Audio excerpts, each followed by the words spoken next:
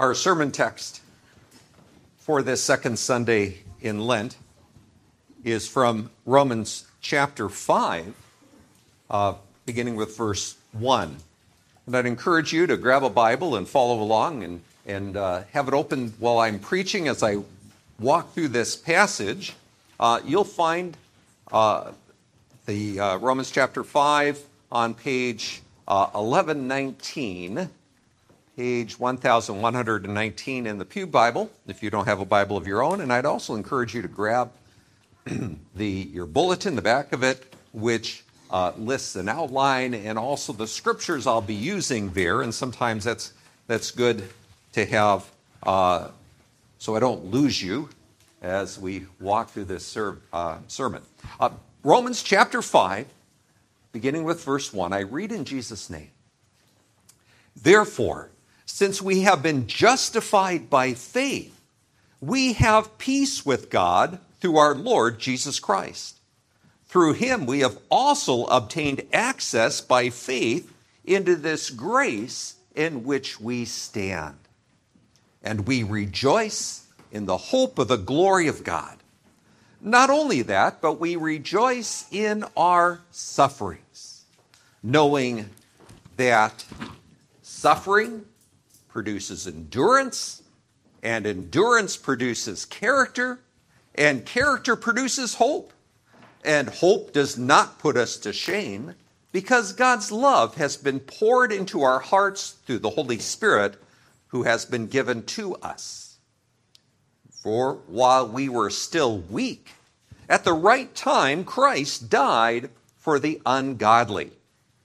For one will scarcely die for a righteous person, though perhaps for a good person one would dare even to die. But God shows his love for us in that while we were still sinners, Christ died for us. Since therefore we have now been justified by his blood, much more shall we be saved by him from the wrath of God. For if while we were enemies we were reconciled to God by the death of his Son, much more, now that we are reconciled, shall we be saved by his life. More than that, we also rejoice in God through our Lord Jesus Christ, through whom we have now received reconciliation. Let us pray. Heavenly Father, we thank you that through Jesus Christ and our faith in him, we have been reconciled to you. Show us, Lord, in this time, how you accomplished that for us and what the effects of that are in our own lives. And so be our teacher this morning and lead us in your truth. In Jesus' name, amen. As I was preparing this message, I realized that I've spent the majority of my life leading others. Whether as a pastor, what a great joy to lead another person to faith in Jesus Christ. While I was in college, I worked for the city of Bellingham, the recreation department, and I led elementary school children on backpack trips into the wilderness. That's quite a responsibility. I've led many people on climbs to the top of many Northwest peaks here. And as I'm so grateful, and I've received so much joy in seeing others accomplish something that they could not do on their own. But I had the privilege, using the skills and ability that God has given me, to lead them to accomplish or to lead them to something that they would not have on their own. Now, during this season of Lent, we are on a journey, a sojourn to the cross and beyond to the resurrection. As we travel, we're not looking to me to lead you on this journey, We're looking to the Lord to lead us on this journey. Our theme for this Lenten journey comes from Psalm 25, verse 5, which was our psalm for last week, where David prays, "Lead me in your truth." And so we're asking the Lord to lead us in his truth. And today we ask the Lord, lead me in your truth through weakness to reconciliation. Everyone begins their journey to the cross in weakness. We all begin in a state of utter helplessness and alienation from God. And so we will start our study today, not at verse 1, but start with verse 6, verses 6 to 10, because there we see our condition apart from Christ. We see our utter helplessness, our condition apart from Christ. Now, when you arrive by ambulance to an emergency room, and I hope none of you have had to do that, but if you have, you know that the medical staff first evaluates you to determine your condition. Well, spiritually, without Jesus Christ, our condition is critical. It's critical. We are told in verse 6 that we were weak, so weak that we were helpless to do anything to save ourselves. I had a young woman that lived across the street from us when we were at our church in Ottawa, Illinois, and she began attending through a series of relationships, began to attend our church, and she asked to see me one day, and she said, "You know, this Christian life, it's really hard." She had not grown up, in a Christian home. This was all very new to her. "This Christian life," she said, is just very hard. And I looked at her and I said, "No, it's not hard. It's impossible. It's impossible. And it is only as we put our faith in Jesus, as we come to receive him as our Savior and Lord, that he gives us the power to live this life. No, we can't do it in our own strength. We are weak. We are helpless to live this life." This verse 6, also says that we were ungodly. The ungodly are those who disregard and break God's law, trying to live without God. Verse 8 tells us that we were sinners, those who have fallen short of God's glory because we were in rebellion against God and against God's law. Verse 8 tells us that and because we were ungodly sinners, there was nothing good in us that merited any standing with God. In Romans chapter 3, verses 9 to 12, Paul reiterates this. All, both Jews and Greeks, are under sin. As it is written, none is righteous. No, not one. No one understands. No one seeks for God. All have turned aside. Together they have become worthless. No one does good, not even one. That's our condition without Christ. Verse 10 states that we were in fact God's enemies, in desperate need to be reconciled to him.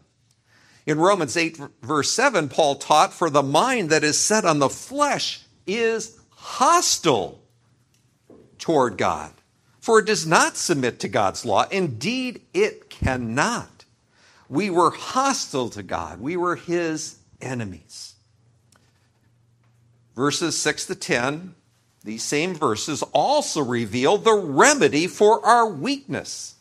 We are shown what God did to accomplish our reconciliation through Christ.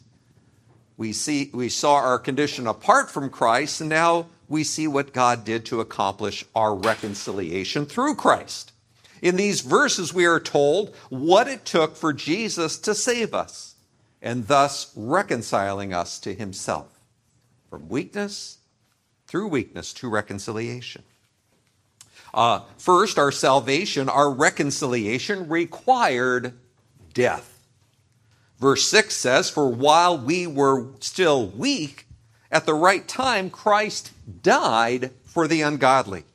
Christ died for the ungodly. Romans chapter 6, verse 23 reveals that the wages of sin is death. The cost of sin is death. If we received what we deserved, what we've earned because of sin, our wages, then we would receive death.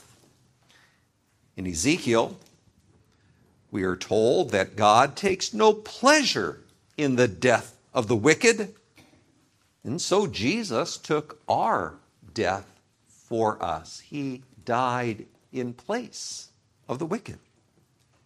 Verse 10 says, For if while we were enemies, we were reconciled to God by the death of his Son, much more now that we are reconciled shall we be saved by his life. Jesus, in suffering the death we deserved, conquered death, and so by his resurrection gives us the gift of eternal life. For the wages of sin is death, but the free gift of God is eternal life in Christ Jesus our Lord. Romans 6:23. Now, second, our reconciliation not only required death, but it demanded love. Verses 7 and 8 explain, For one will scarcely die for a righteous person, though perhaps for a good person one would dare even to die. And in the ancient Greek world and Greek culture, there was the thought that, well, a righteous or good person, yeah, you might give your life for that person, but it was pretty rare to do. Verse 8, but God shows his love for us in that while we were still sinners, Christ died for us.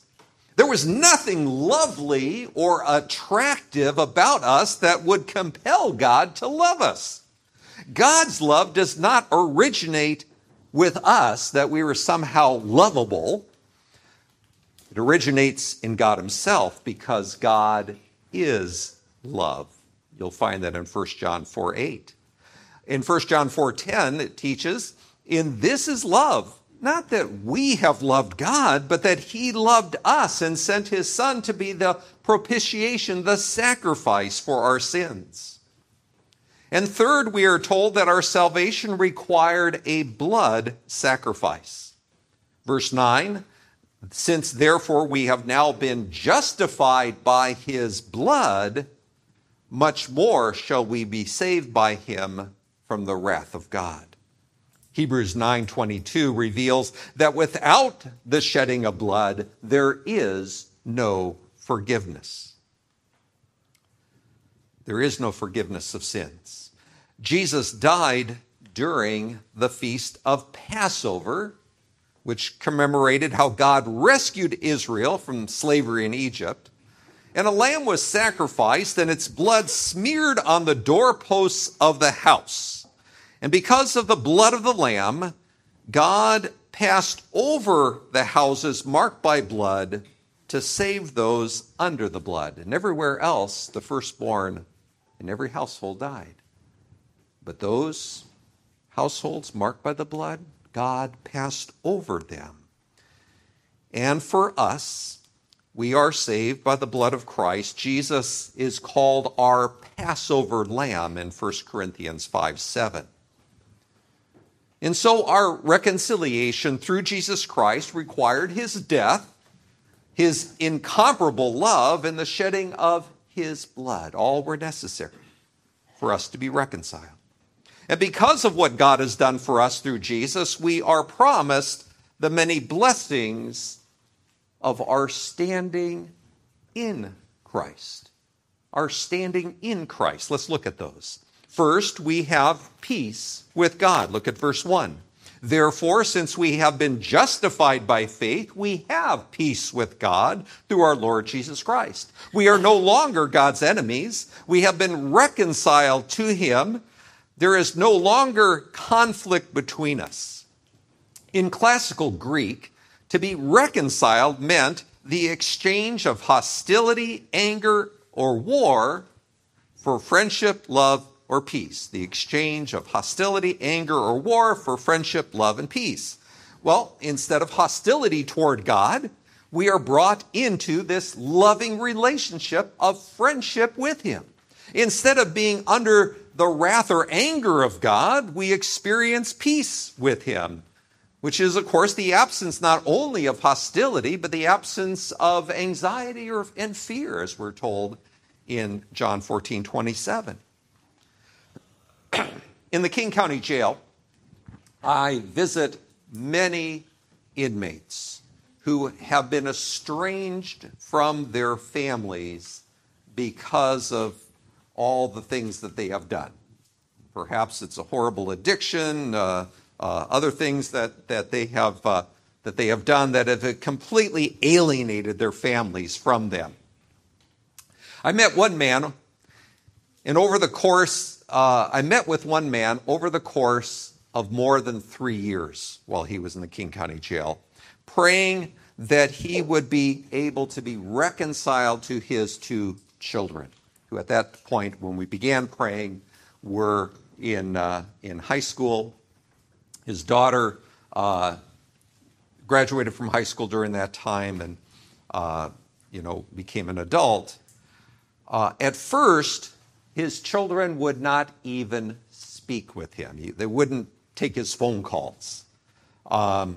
He was able to call their mother and talk with her, but the children wouldn't talk. But over a period of time and week after week, as we prayed together, he was able to build a close relationship with his daughter.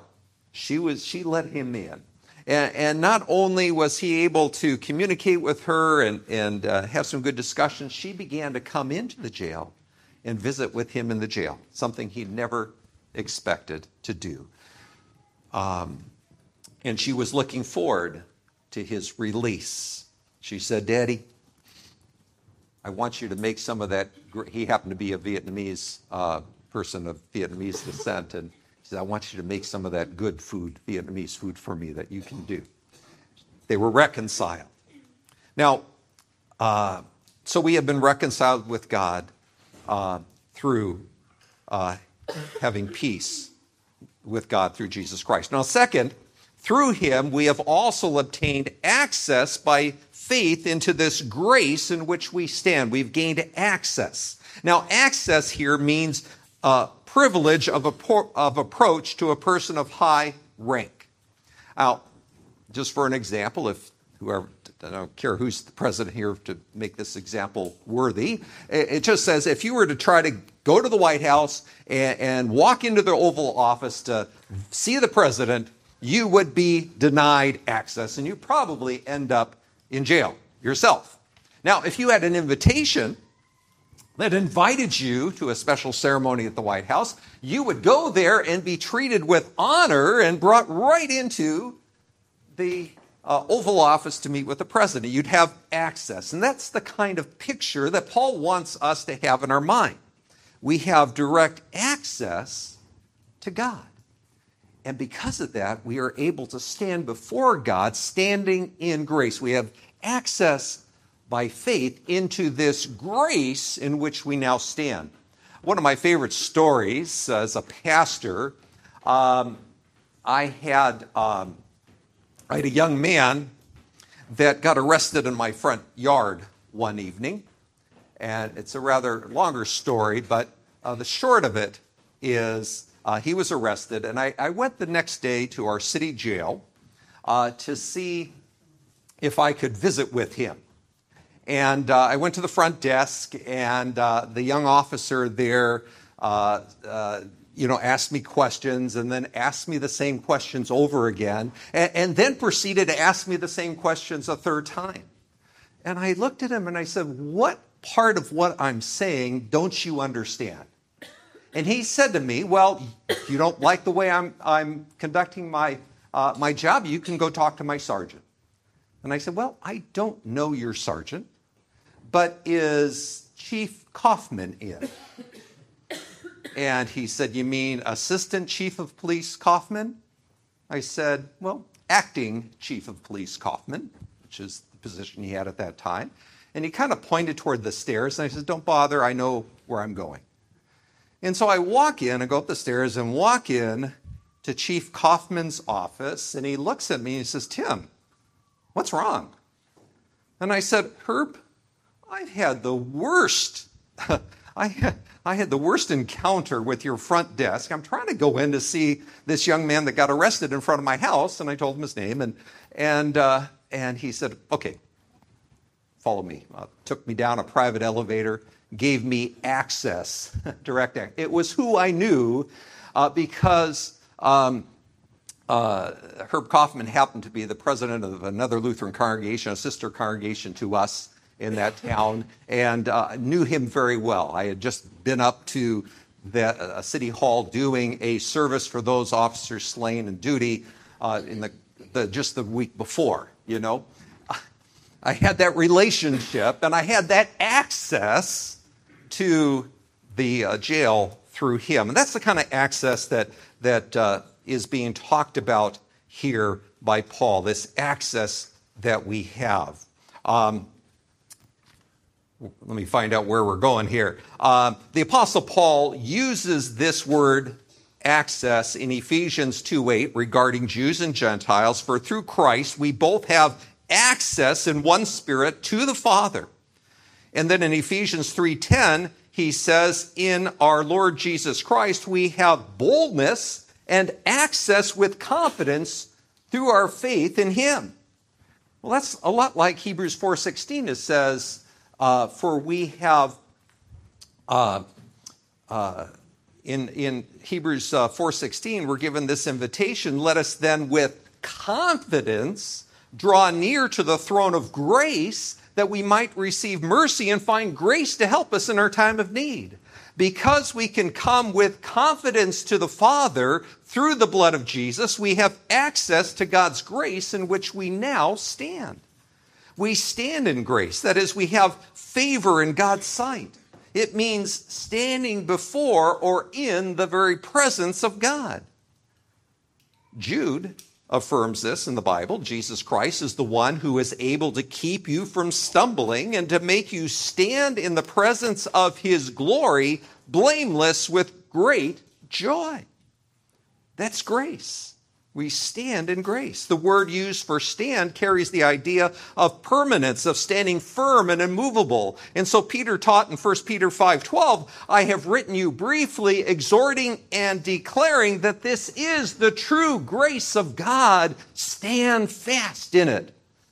We stand with a sense of permanence and strength because of what Jesus Christ has done for us.